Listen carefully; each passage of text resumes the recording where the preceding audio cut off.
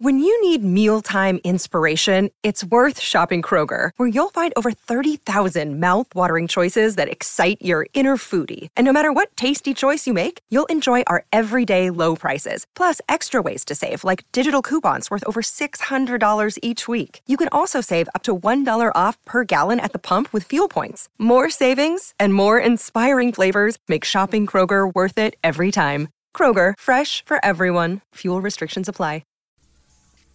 Here at the Ranger Report podcast, we only represent products we believe in. As you've heard over the past year plus, we've been running our Walton's commercial. I've been using Walton's products for a long time now, and let me tell you, they're some of the best seasonings I've ever used.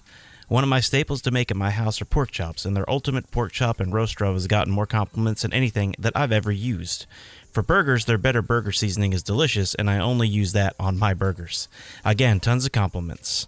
They have all kind of seasonings that you can imagine. They have barbecue sauce and the thick kind, not the watery kind at all. If you're into wild game, they have seasons and rubs for that as well. Don't forget their line of sausage casings and all the tools to make your own meat products, from sausage and jerky to grinders and more. Walton's really is a one-stop shop for everything but the meat. If you like tips and tricks and videos on how to do a whole lot of things when it comes to cooking, then you should go to www.meatgistics.com. Go to www.waltonsinc.com today and start shopping, and tell them the Ranger Report podcast sent you. Walton's, everything but the meat. This is Taylor Hearn of the Texas Rangers, and you listen to the Ranger Report podcast. The Ranger Report, yeah, the Ranger Report. If you want the inside scoop, listen to the Ranger Report. Oh, here we go.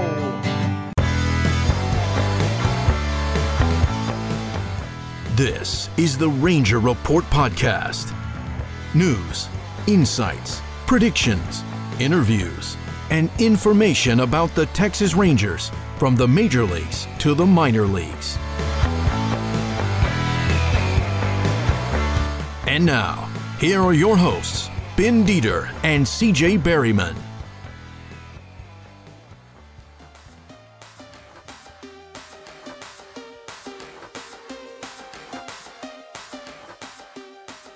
Hey everybody, welcome to the Ranger Report podcast. I am Ben Dieter. You can find me on Twitter at BDieter75. I am CJ Berryman. You can find me at CJB_RR on Twitter. And we are thrilled today to be joined by Rangers prospect infielder Blaine Crim. Blaine, how are you, sir? I'm good. How are y'all? I'm happy to be here. Doing well, sir. We're glad to have you. We're glad to have you back on. We had you on last year after you finished in the Dominican, so you're staying in the country this year around, right? Yes, I am. I need a break. Yeah, because you pretty much played a year and a half straight. I mean, you had a little time off, but after playing in the Dominican League, you played pretty much a year and a half straight last year. Yeah, it's funny. I think I knew going into the last week of the season this year, I had Wednesday off, so I knew I had the last game off. My parents were actually in town in Round Rock, and I walked downstairs to meet him for breakfast, and my dad had been working a little bit that morning, and he was like, well, because I got bored. He was like, how many at-bats do you think you've had in the last 18 months? I was like, well, too many. I think I guessed I thought something outrageous at like 1,100 or 1,200. And he was like, well, plate appearances you've had like just over 1,400. So, and I think it came out to where it averaged a game every other day for 18 months. So, wow. I mean, it was, it was fun during it, and then, it got tough at some points, but it definitely is making this off season a little sweeter. Yeah, I was going to say, I'm surprised your shoulder didn't fall off at some point during those 18 months. Yeah, it's tough. It was tough. Well, I know you finished in Round Rock, but let's start with your time in Frisco. Even though you finished in Round Rock, was it cool to watch the team you played for most of the year win the Texas League Championship? Yeah, it was great. I mean, that was one of those things that was bittersweet. Yeah. Just being with those guys all year and kind of, honestly getting mentally ready for that playoff push. And then, not being a part of it. But, the guys that they brought up to when I went up to Round Rock, honestly, did more than I could have probably, but it was super cool. You know, they faced. I really stayed in touch with all of them, and they made sure to FaceTime me in the locker room after, you know, clinching and then winning the first round and then winning the second round. So, or winning the finals. So it was really cool to, you know, see that. And, you know, that group was pretty special. I think, you know, we went through a lot of ups and downs. We were pretty streaky. So I don't know how we necessarily met everyone's expectations throughout the year, but I think we finished the way they envisioned us finishing. So that was pretty cool to see. Yeah, I absolutely agree with that. I mean, there was high expectations going into the season for Frisco. There's very high expectations because you guys were loaded and they're still loaded down there. So what was one of your favorite memories from Frisco? I would say, I think really just like the second half of the season as a whole was pretty special because, you know, we came back from All-Star break. You know, I thought we were playing pretty well early on in the second half, and we looked and Midland had won like an outrageous amount of games in a row. And it was kind of tough to see, like, oh my gosh, I don't even think we're going to make playoffs at all because Midland was just running away with it. And, you know, we kind of messed up in the first half when, you know, it was kind of ours to win and we lost it. So the second half, I think we just kind of played more together as a team instead of, you know, I think we have a lot of guys on that team that, you know, we had some first year pro guys. We had a lot of Rule 5 eligible guys. It seemed more relaxed in the second half. Yeah. Really. Yeah. It was, and I know, especially for me, you know, I definitely kind of relaxed the second half of the season, but just really playing together more the second half instead of, I guess, more of an individualized approach. And we kind of played with nothing to lose. And then, you know, we blink and we're 2 games up going into the last week of the season. And we're like, dang, we actually have this. And, you know, I don't necessarily know what their playoff mindset was, but it was probably, you know, along the lines of there's nothing to lose at this point. So, you know, really the second half of the season was really fun down the stretch. You know, we were playing some really good baseball. Yeah. Things were starting to click on all cylinders. So I'm glad we clicked at the right time. But that was a super special group. I mean, it was filled with memories. And when we had Joe Corbett trying to take down 30 hot dogs in 30 minutes, thinking that he was, you know, Kobayashi. Chestnut. Yeah. And, you know, we had that in San Antonio, and, you know, it was just a good group. You know, really a lot of the guys on that team have played together since we were in 2019. So it was just a fun team to be on. And you were there when Mason Englert went through his hitless streak for how many innings was it? 16. Yeah, ran over from Hickory to us, and it was, you know, he was fun to play behind. We had a lot of guys that were fun to play behind, so that was definitely cool. Yeah, I was going to say, we talked earlier this offseason to Cole Reagans, and I asked him the same thing about that. And he, you know, although he was glad to be up with the Rangers, he did say that, like, he said as soon as the games were over, he would run to his phone and start checking the box scores from the game, and texting people and all that. So he said it was a lot of fun. And I know he's another one that was really fun to play behind, wasn't he? Yeah. Yeah. Him and Engler and Owen White are all very similar pitchers to me, to where it's like, you can sense the attitude they have on the mound. And it's Tim Brennan is the same way. You know, they're just, no matter how they feel that day, you know, you're going to get their best. If it's, you know, if they got 80%, you know, you're getting 100% of that 80. And, you know, quick tempo, you know, filling up the zone, you know, a really big FU mindset. And it's just really, it helps set the tone for us as an offense and as a defense. So, yeah, Reagans is, you know, I couldn't have been happier for that guy. Like, he deserves it. You know, he's been through a lot. You know, me and him have gotten close over the last 2 years being together. So that was really something special that he was able to be a part of this year. Between AA and AAA, your batting average pretty much stayed the same. And like we just talked about, you had 1,400 at bats over the last 18 months. How did you stay locked in for pretty much the entire year? it's one of those things where it's like, I guess the season almost felt like it was 2 years long, but also like 2 months long. I lived with, I know one thing that helped was I lived with some guys that, really helped keep me loose and keep it fun. I lived with Trey Hare, Dustin Harris, and Kellen Strom. And then, when Trey unfortunately got let go, Aaron Savala filled that room, and, another just stud. But, I think early on in the season, it was easy to be like, on the high, the roller coaster. And, I thought I was playing pretty well early on in the season. But then, I think middle of the year, I kind of got a little too big for my britches and started trying to do a little too much. Just kind of left who I am as a player. And I think the last 2 months of the season is when I, kind of took a step back and realized that, looked at myself in the mirror and realized like I was having a decent year, but, not really what I thought I was capable of.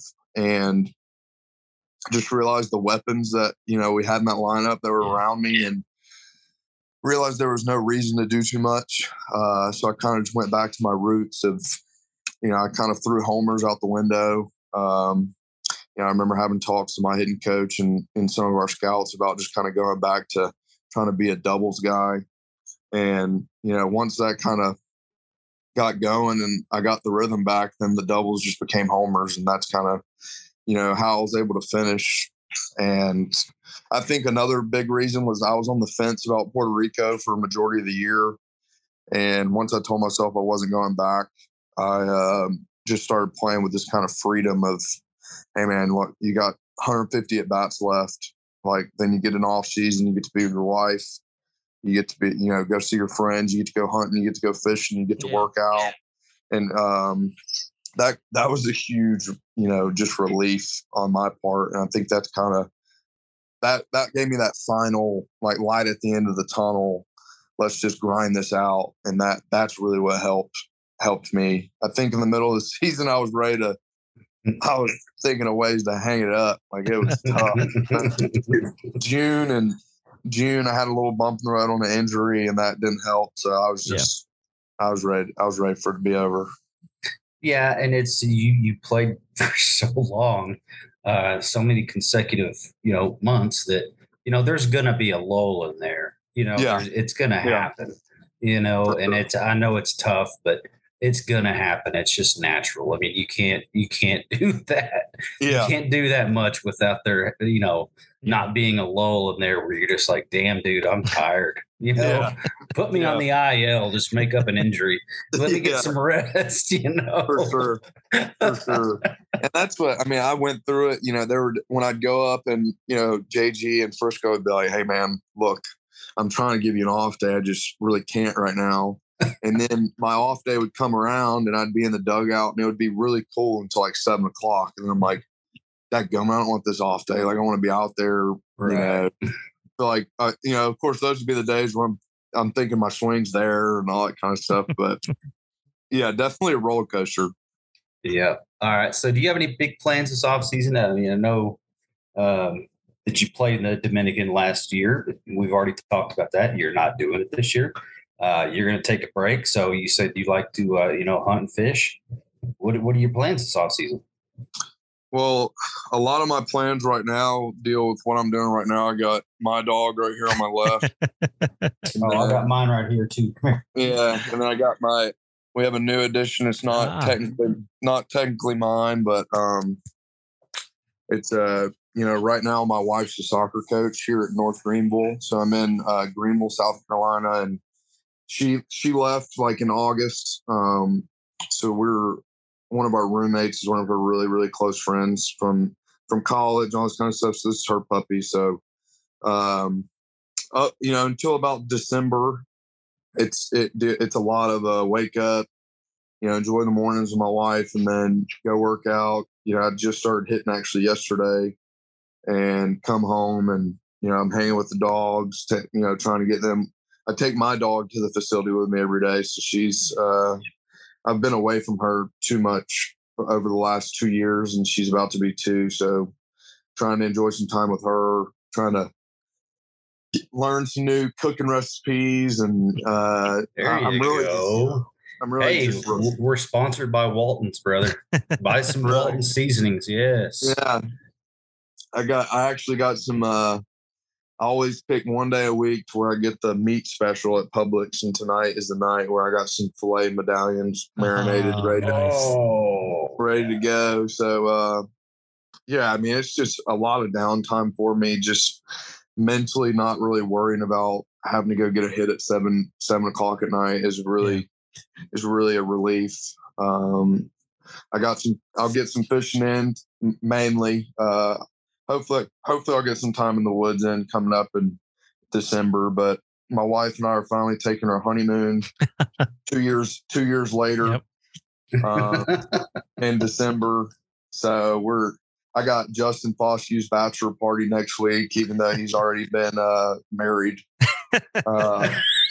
So we got that, and yeah, that's the way to do it right there, man. After you're already married. Yeah.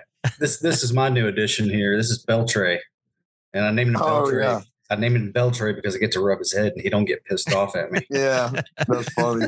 That's funny. Yeah, I remember last time we had you on, you talked about how you guys hadn't taken your honeymoon yet. So that's kind of, but I mean, at least now you get to enjoy it, right? Yeah. Yeah.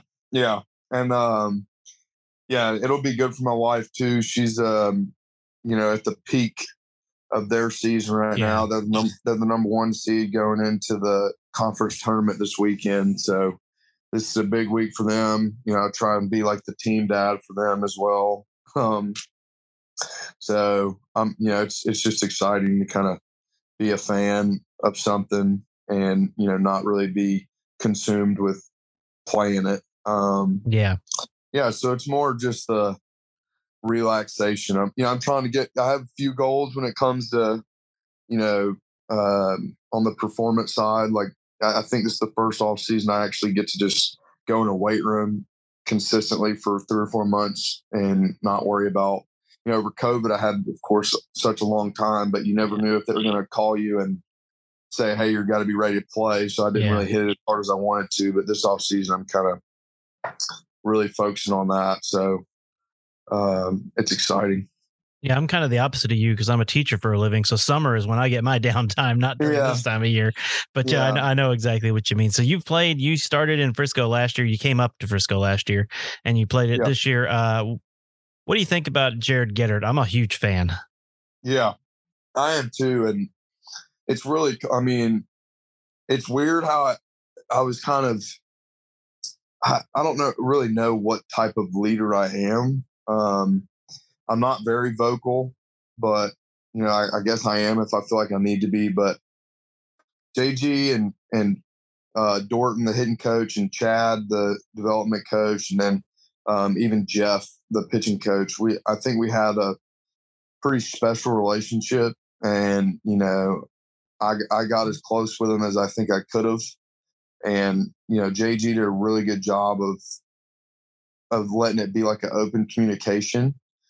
And, I was kind of that middle ground for the players and the staff of what's going on, like how everybody's feeling and whatnot. So I remember me and JG the day I got called up, like I went in there and was just like, JG, man, I can't thank you enough for everything. And, I hate I'm not going to be there, but it was funny. He was like, man, last year you came up here and there just wasn't enough time for me and you to really like get to know each other. Of course, I knew you could hit and I was told to put you in the lineup, but this year it was like, I was told that you were going to be one of the leaders. So it was really fun getting to know you and, just the mutual respect and appreciation there from this year was something that was really cool. I really enjoyed how he treated me as a player and what standards he had for me and all that kind of stuff. So, I think he was in a very similar spot as a player as I was. And so, of course, I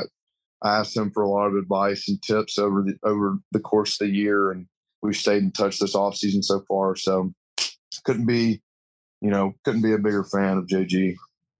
Yeah, he seems like one of those perfect I hate to put it this way, but there's some managers that they just love to be those developmental managers. They love to be like Philip Wellman's one of them. He was up here in Amarillo when the Padres were here, and I got to interview him. He's the guy. I'm sure you've seen the YouTube video of the manager that lost his mind and threw the bases and did the grenade toss.